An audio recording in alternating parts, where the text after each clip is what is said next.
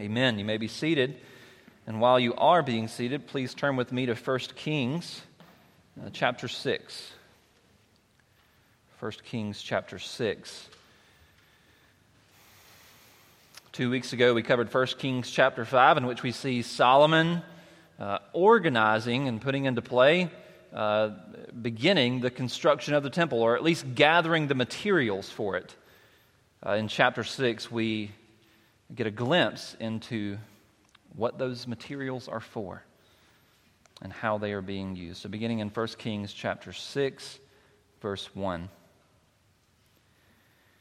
In the 480th year after the people of Israel came out of the land of Egypt, in the 4th year of Solomon's reign over Israel, in the month of Ziv, which is the 2nd month, he began to build the house of the Lord. The house that King Solomon built for the Lord was 60 cubits long, 20 cubits wide, and 30 cubits high. The vestibule in front of the new house, or in front of the nave of the house, was 20 cubits long, equal to the width of the house, and 10 cubits deep in front of the house. And he made for the house windows with recessed frames. He also built a structure against the wall of the house, running around the walls of the house, both the nave and the inner sanctuary. And he made side chambers all around. The lowest story was 5 cubits broad, the middle one was 6 cubits broad, and the third one was 7 cubits broad. For around the outside of the house he made offsets in the wall in order that the supporting beams should not be inserted into the walls of the house. When the house was built, it was with stone prepared at the quarry, so that neither hammer nor axe nor any tool of iron was heard in the house while it was being built. The entrance for the lowest story was on the south side of the house, and one went up by stairs to the middle story, and from the middle story to the third. So he built the house and finished it. And he made the ceiling of the house of beams and planks of cedar. He built the structure against the whole house, 5 cubits high, and it was joined to the house with timbers of cedar. And now the word of the Lord came to Solomon. Concerning this house that you are building, if you will walk in my statutes and obey my rules and keep all my commandments and walk in them, then I will establish my word with you, which I spoke to David your father. And I will dwell among the children of Israel and will not forsake my people Israel. So Solomon built the house and finished it. He lined the walls of the house on the inside with boards of cedar from the floor of the house to the walls of the ceiling. He covered them on the inside with wood, and he covered the floor of the house with boards of cypress. He built 20 cubits of the rear of the house with boards of cedar from the floor to the walls. And he built this within as an inner sanctuary, as the most holy place. The house, that is, the nave in front of the inner sanctuary, was 40 cubits long. The cedar within the house was carved in the form of gourds and open flowers. All was cedar. No stone was seen. The inner sanctuary he prepared in the innermost part of the house to set there the ark of the covenant of the Lord. The inner sanctuary was 20 cubits long, 20 cubits wide, and 20 cubits high. And he overlaid it with pure gold. He also overlaid an altar of cedar.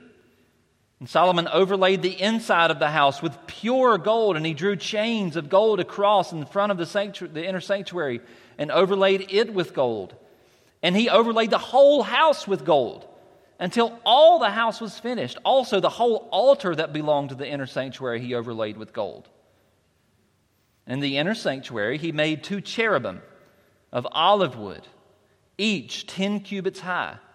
5 cubits was the length of one wing of the cherub, and 5 cubits the length of the other wing of the cherub. And it was 10 cubits from tip of one wing to the tip of another. And the other cherub also measured 10 cubits. Both cherubim had the same measure and the same form. And the height of one cherub was 10 cubits, and so was that of the other cherub. He put the cherubim in the innermost part of the house, and the wings of the cherubim were spread out, so that a wing of one touched the wall, and a wing of the other cherub touched the other wall, and their other wings touched each other in the middle of the house. And he overlaid the cherubim with gold. And around all the walls of the house, he carved and engraved figures of cherubim and palm trees and open flowers in the inner and outer rooms. The floor of the house he overlaid with gold in the inner and outer rooms. For the entrance to the inner sanctuary, he made doors of olive wood. The lintel and the doorposts were 5-sided. He covered the 2 doors of olive wood with carvings of cherubim, palm trees, and open flowers, and he overlaid them with gold and spread gold on the cherubim and on the palm trees. Skipping down to verse 37.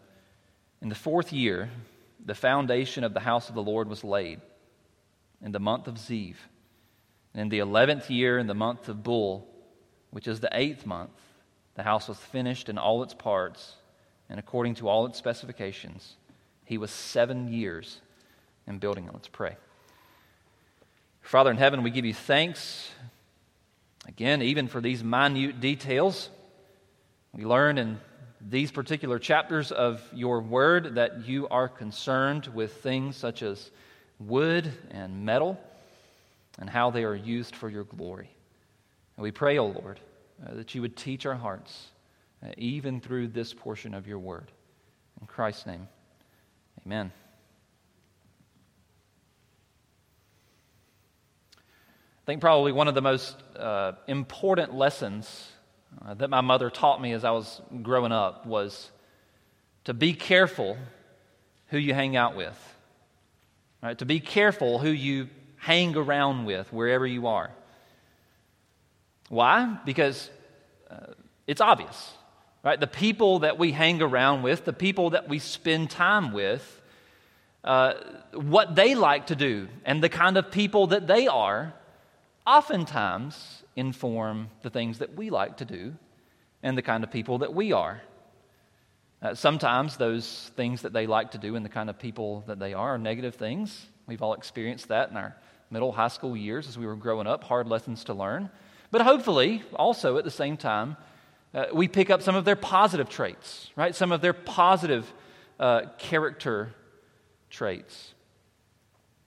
We can all probably think back through our lives, especially earlier on, and how we hung around with those people who influenced us. You know, some of us picked up bad behaviors, some of us picked up good behaviors, but the same kind of idea is also true with our parents and other members of our family. And I can attest that my dad loved hunting and fishing. He was an avid hunter and fisherman, and so those are the things that I began to like to do because that's what he did, and they were fun. And my brother loved farming. He loved growing things, and so the more I hung around with him, the more I developed a love and a care for that trade as well. All right, who we spend our time with and how we spend our time with those people tends to mold us and to shape us, especially shape the things that we like to do and the values that we hold. I think the Scriptures present a similar idea when it comes to our relationship with God Himself. We read just a few minutes ago in 1 Peter chapter 1 that Peter tells his people to be holy for no other reason than because God is holy. Right? Peter tells his people that the reason they need to strive for holiness in their situation of suffering is because God is holy. In other words, their relationship to God has an immediate effect. It informs how they are to be as people. Who God is informs who they are to be. Right? Godliness itself is a product of knowing and being known by God. Right? The more we hang around God, the more we spend time in His Word, the more time we spend with His people, the more time we spend under the means of grace, the preaching of the Word and sacraments, the more, hopefully, we are sanctified, the more we are transformed into being like God. And I think 1 Kings 6 is, oddly enough, a picture of just that. I think 1 Kings 6 teaches us that who God is and what God does informs who we are and what we are to do. So actually, turning to the text, one of the first things that kind of makes this chapter so exciting is the fact that after so many years, God is finally building for himself a permanent dwelling among his people.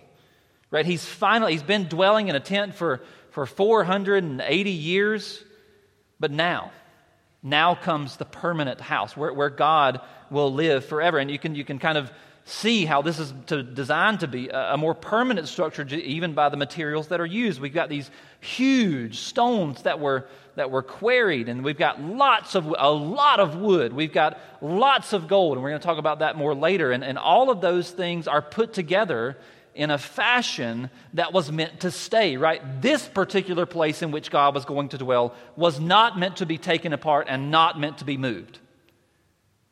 Right? The message is that God is officially going to dwell permanently with his people. That's the implication. But in a chapter that's filled with nothing but details of how the temple was built, one thing stands out in particular. And it's this intervention of the word of the Lord coming to Solomon. In a chapter that's beginning to end, just nothing but details about how the temple was built, right in the middle we have God speaking to Solomon. And what does he say? Well, he says in verse 11, or verse 12 beginning, concerning this house that you are building. So I know, Solomon, I know you're concerned with getting this house built and getting it done. However, if you will walk in my statutes and obey my rules and keep my commandments and walk in them, then I will establish my word with you, which I spoke to David your father, and I will dwell among the children of Israel and will not forsake my people, Israel. That last sentence there, I think, is very important. If you will obey the covenant, in other words, if you will love me and if you will obey my commandments, then I will dwell among the children of Israel and will not forsake my people, Israel. In other words, the implication is that in a day and time in which the temple stood for the presence of God, oddly enough, what actually wins God's presence? It's faithful obedience.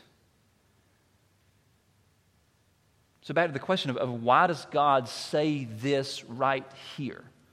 Why does God say this to Solomon in the midst of his building a temple? I think because he's communicating the fact that the material existence of a temple will never be a substitute for spiritual devotion to the Lord God Almighty. In other words, to kind of state it in the negative, God won't be manipulated into keeping his promises simply by having a physical temple in the midst of Israel with his name on it. Right? There's going to be no substitute for covenant obedience. There's going to be no substitute for loving the Lord your God with all your heart and mind and soul and strength. Just because there's going to be now a permanent temple in the midst of Israel doesn't mean that God can be manipulated into keeping his promises. To state it more positively, God desires for his people just to be faithful to his word. And so what's the danger here for Solomon? And what's the danger here for the people of Israel? And what's the danger that we're actually going to get to see played out through the book of Kings? What's that the danger is that there's no substitute, again, for the heart that's devoted to God. This text and God's word here to Solomon teaches us that true holiness is not just outward in appearance. True holiness is not just outward in looks and appearance, but is characterized by hearts that love the Lord God Almighty and are devoted to him and as a result, obey his word. We can use the building of the temple itself as kind of an illustration. Now, what's the main structure of the temple? What's these big, huge stones that were put in place? And then what's in front of the stones? What's wood from top to bottom? The whole building is built of wood, and not just any wood. This is not just pine. This is not some crooked pecan tree wood. This is cypress and cedar. This is the best of the best, right? We had to go several miles away to get it in order to bring it here because it was the best to bring into the temple. So we've got stone, we've got the best wood, and then we've got the best metal to put over it all. In other words, God's temple is not just a cardboard box with gold plated on the inside so that it looks good. But the whole structure from the outside in is true through and through. Right? The substance of the structure is just as strong and just as powerful, just as sturdy as the gold itself looks on the outside.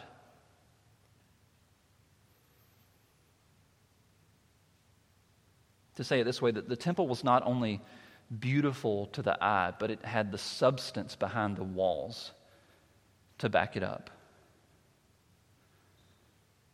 And I think that's something that we as a church and as a people of God could take notice of. May it never be the case for the body of Christ, and the body of Christ, especially here at Christ Ridge, that we only have the looks and appearance of godliness, but that godliness flows from the inside out. Right? That we have true hearts that are devoted to the Lord God Almighty. Right? May it be that the fact that when people visit us on Sunday mornings and they have conversations with us and they learn our names and they learn how we interact with people and they learn how we interact with each other and they're like, wow, that seems like a really godly people. May it be that the longer they stay, the more they're convinced of that, not less. Right? May it be that the longer that people stay, the longer that people stick around, the more and more they find out that we actually are who we say we are. We know we sin, we know we have faults and failings, and we know all of those things, but we really are a people who is truly and earnestly devoted to God in our hearts. We pray that we would be a church who's the same on the inside as we are on the outside. A church that not only looks or appears godly, but is actually godly people. A church who not only looks and appears like they love Christ, but who actually does. That we would not substitute appearance for substance. Right? That we would not substitute appearance for substance, but because at the point in which we substitute just the looks for the actual substance on the inside is the point at which we cease to be a church worth coming to. Right, again, the lesson being taught here is that there is no substitute for true godliness. We are either godly or we are not. And I'm thankful that this church really truly is godly. And so the question is not how do we grow into godliness from a point in which we're in bad trouble, but the question for, I think, us as a body is how do we maintain that? How do we continue to be a body who is truly godly at heart, who loves the Lord Jesus and who desires to serve Him and to walk in obedience? How do we continue being that? How do we continue to be a church that takes sin seriously? How do we continue to be a church who takes Christ seriously and the gospel seriously and God's promises seriously? We actually believe what God says in His Word. I think it actually begins in our hearts as individuals, our hearts as His people. It begins with each of us being clothed with the excellence and magnificence of God Himself. which is the next thing that absolutely captivates us from 1 Kings chapter 6. Now, we've already mentioned it to an extent, but the material with which the temple was built was absolutely extraordinary. The temple was constructed not with the bottom shelf crooked boards from Lowe's, right? The ones that are just left over at the end of the day after all the contractors have come through and picked out all the straight ones. Now, the temple's constructed with the best materials that are available to this people at this point in time.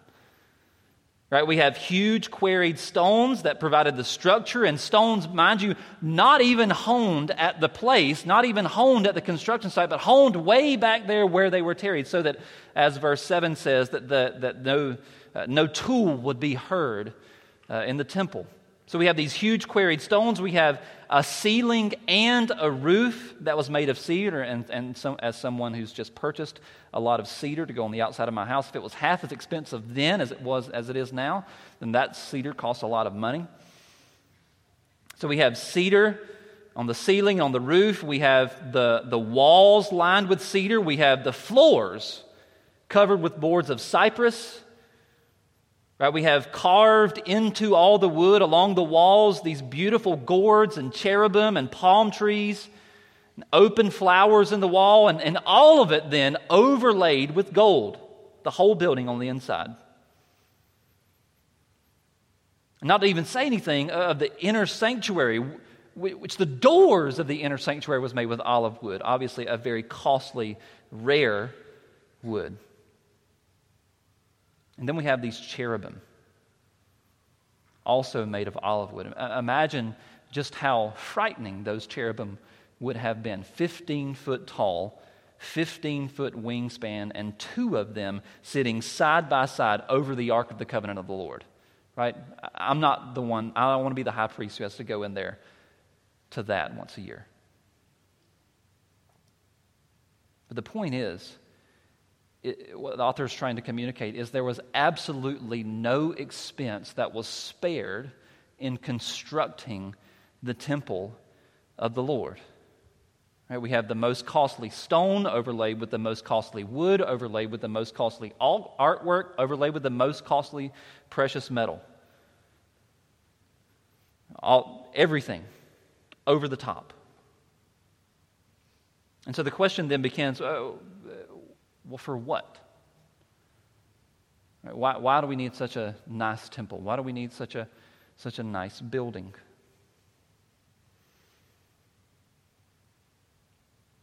I think the answer is because if a building is going to in any way attempt to communicate who God is, then it must be over the top. In other words, to put it succinctly, God's presence, where God is going to put his name, where God is going to be thought to dwell, God's presence requires excellence. And I think that particular point is driven home by the fact that when you think about how many people are actually going to be able to see the inside of this building, which is not many, only a fraction of the people of Israel, only the priests get to go inside. The temple didn't itself, the inner parts of the temple didn't function as a place for gathered worship. So when you consider how many people were actually going to be able to see the inside of this building, you realize that the function of the temple is not so much to be a wow factor for the people, but it was meant to communicate something of God himself. It was meant to communicate who God is. And so therefore, going back, if God is going to put his name on this building, which he says that he is in chapter 5, verse 3, then this building needs to be worthy, in a sense, of his name. Right? If this building is going to communicate something of who God is, then it can only be done via the best of the best. God's presence requires excellence, the most excellent stone, the most excellent wood, the most excellent artwork, the most excellent metal. Excellence characterizes who God is. in light of our confession of faith earlier, does the same thing apply when God puts His name on us? Right, the fact that God does put His name on us is communicated clearly in confession this morning in the chapter on adoption, where it says that as a result of our adoption, God does place His name upon His children. So what does that mean? Well, it means that if God places His name on His children, then that could be a good reason for why He calls His people to be holy. Why? Because He is holy. If He's going to put His name somewhere, then holiness, excellence must follow. And this is true, because when does God put His name on His people? When does God put His name on His children? Well, it's after they've been justified. It's after when Christ's perfect righteousness has been clothed upon them, and they stand before the throne without blemish, without spot, but with the perfect righteousness of Christ. Right? Christ's excellence is put on our head. We're clothed with His excellence. And then not only are we clothed with His excellence, but He also transforms us, right? The Scriptures talk about the people of God as being a people who are not only already holy, but a people who are being made holy. Right? The process of sanctification. This is what the Spirit does after He comes and dwells in us. He transforms us from being a people who are consumed with sin to a people with being consumed with Christ. So that's what the confession is calling for, the larger catechism is calling for there in 113 at the end, when it talks about ways in which God's name can be profaned or sinned against. Well, it says that shame may be brought to God's name by unconformable, unwise, unfruitful, and offensive walking or backsliding from it. In other words, God's placing His name upon His children informs who we are to be. God Himself, who He is, what He does, informs who we are and what we are to be about. And so what are we to be doing? Well, God's told us already from 1 Peter chapter 1, but also in Leviticus. This phrase is repeated a number of times, 11:44 and about 3 or 4 more other places, that God calls us people to be holy because they are holy. We are told to be holy because God Himself is holy. He doesn't call us to legalism. He's not calling us to earn our standing before Him. He's not calling us to outdo everyone around us. What He's calling to is to faithful love and obedience. Right? He's calling us to holiness. He's calling us to the picture, the portrait of the man that the Beatitudes paint for us. Blessed are the poor in spirit. Blessed are those who mourn. Blessed are the meek. Blessed are those who hunger and thirst for righteousness. Blessed are the merciful, the pure in heart, and the peacemakers. That's who God's calling His people to be. He's calling His people to faithful obedience, to obeying His commandments. He's calling us to live like the new creatures that He's made us to be. Why? Because that's what He is. He's holy. And so again, back to our question from a few moments ago, how do we remain a church who's not only godly on the outside, but godly on the inside? Well, we pursue godliness. Right? We pursue holiness. We pursue the things that God is Himself. And we do it over the long haul. Perhaps one of the most interesting things about chapter 6 is the first verse. In the 480th year after the people of Israel come out of the land of Egypt, in the 4th year of Solomon's reign over Israel, in the month of Ziv, which is the 2nd month, he began to build the house of the Lord. Right? It's 480 years since the people of God left slavery before we're finally at a point at which He can build for Himself a permanent place of worship. Right? A permanent place on which he can put his name. It's just now, half a millennium later, we're starting the construction of the temple. What does that prove? It proves to us that God's time is not our time. The way that we view God's faithfulness, His process of salvation, His process of redemption, we would have it tomorrow, but God works it out over the course of millenniums, right? That's the same thing that we see in the gospel itself. How long from Genesis 3 till the coming of Christ? Thousands of years. How long has it been since Christ came the first time when He said He was going to come back? It's been 2,000 years. God's always faithful to do what He says He's going to do. We know that. But His faithfulness to do what He said He's going to do often requires patience on our end. This is the thing we see with church growth. This church has existed for 2.5 decades. Right? Church growth has happened over a long period of time. God works similarly in our own lives as we pursue godliness, as we pursue holiness. It doesn't happen overnight. It happens over decades of living the Christian life. God always works, but He usually works a bit more slowly than we would think that He would, or we would expect Him to, or we would hope for Him to. So God does perfect His people. Absolutely does, but it's over the course of a lifetime. Growing in holiness is not a sprint, it's a marathon.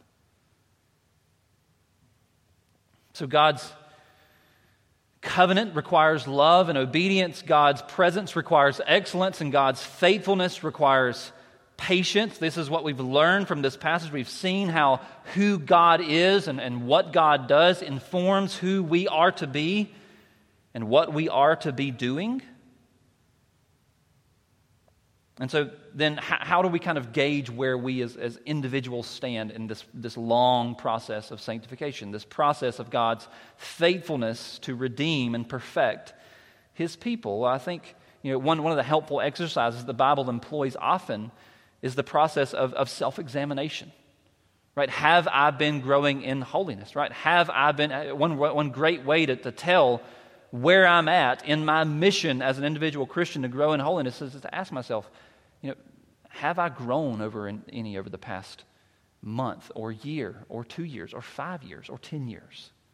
Right? How has God changed me? Has God changed me?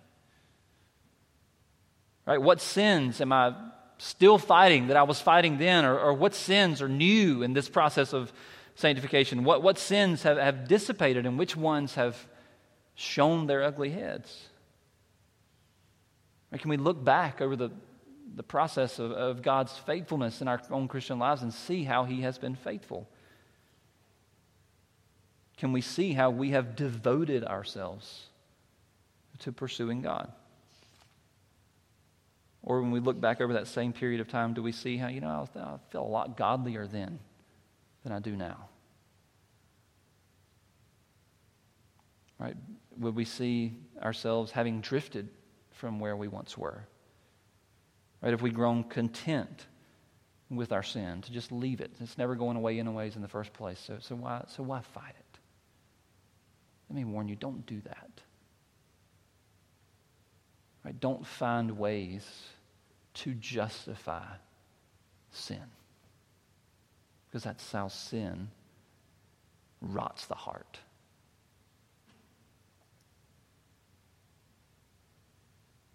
So it's good, it's healthy. One of the applications of who God is and what He's doing is to ask ourselves, who are we?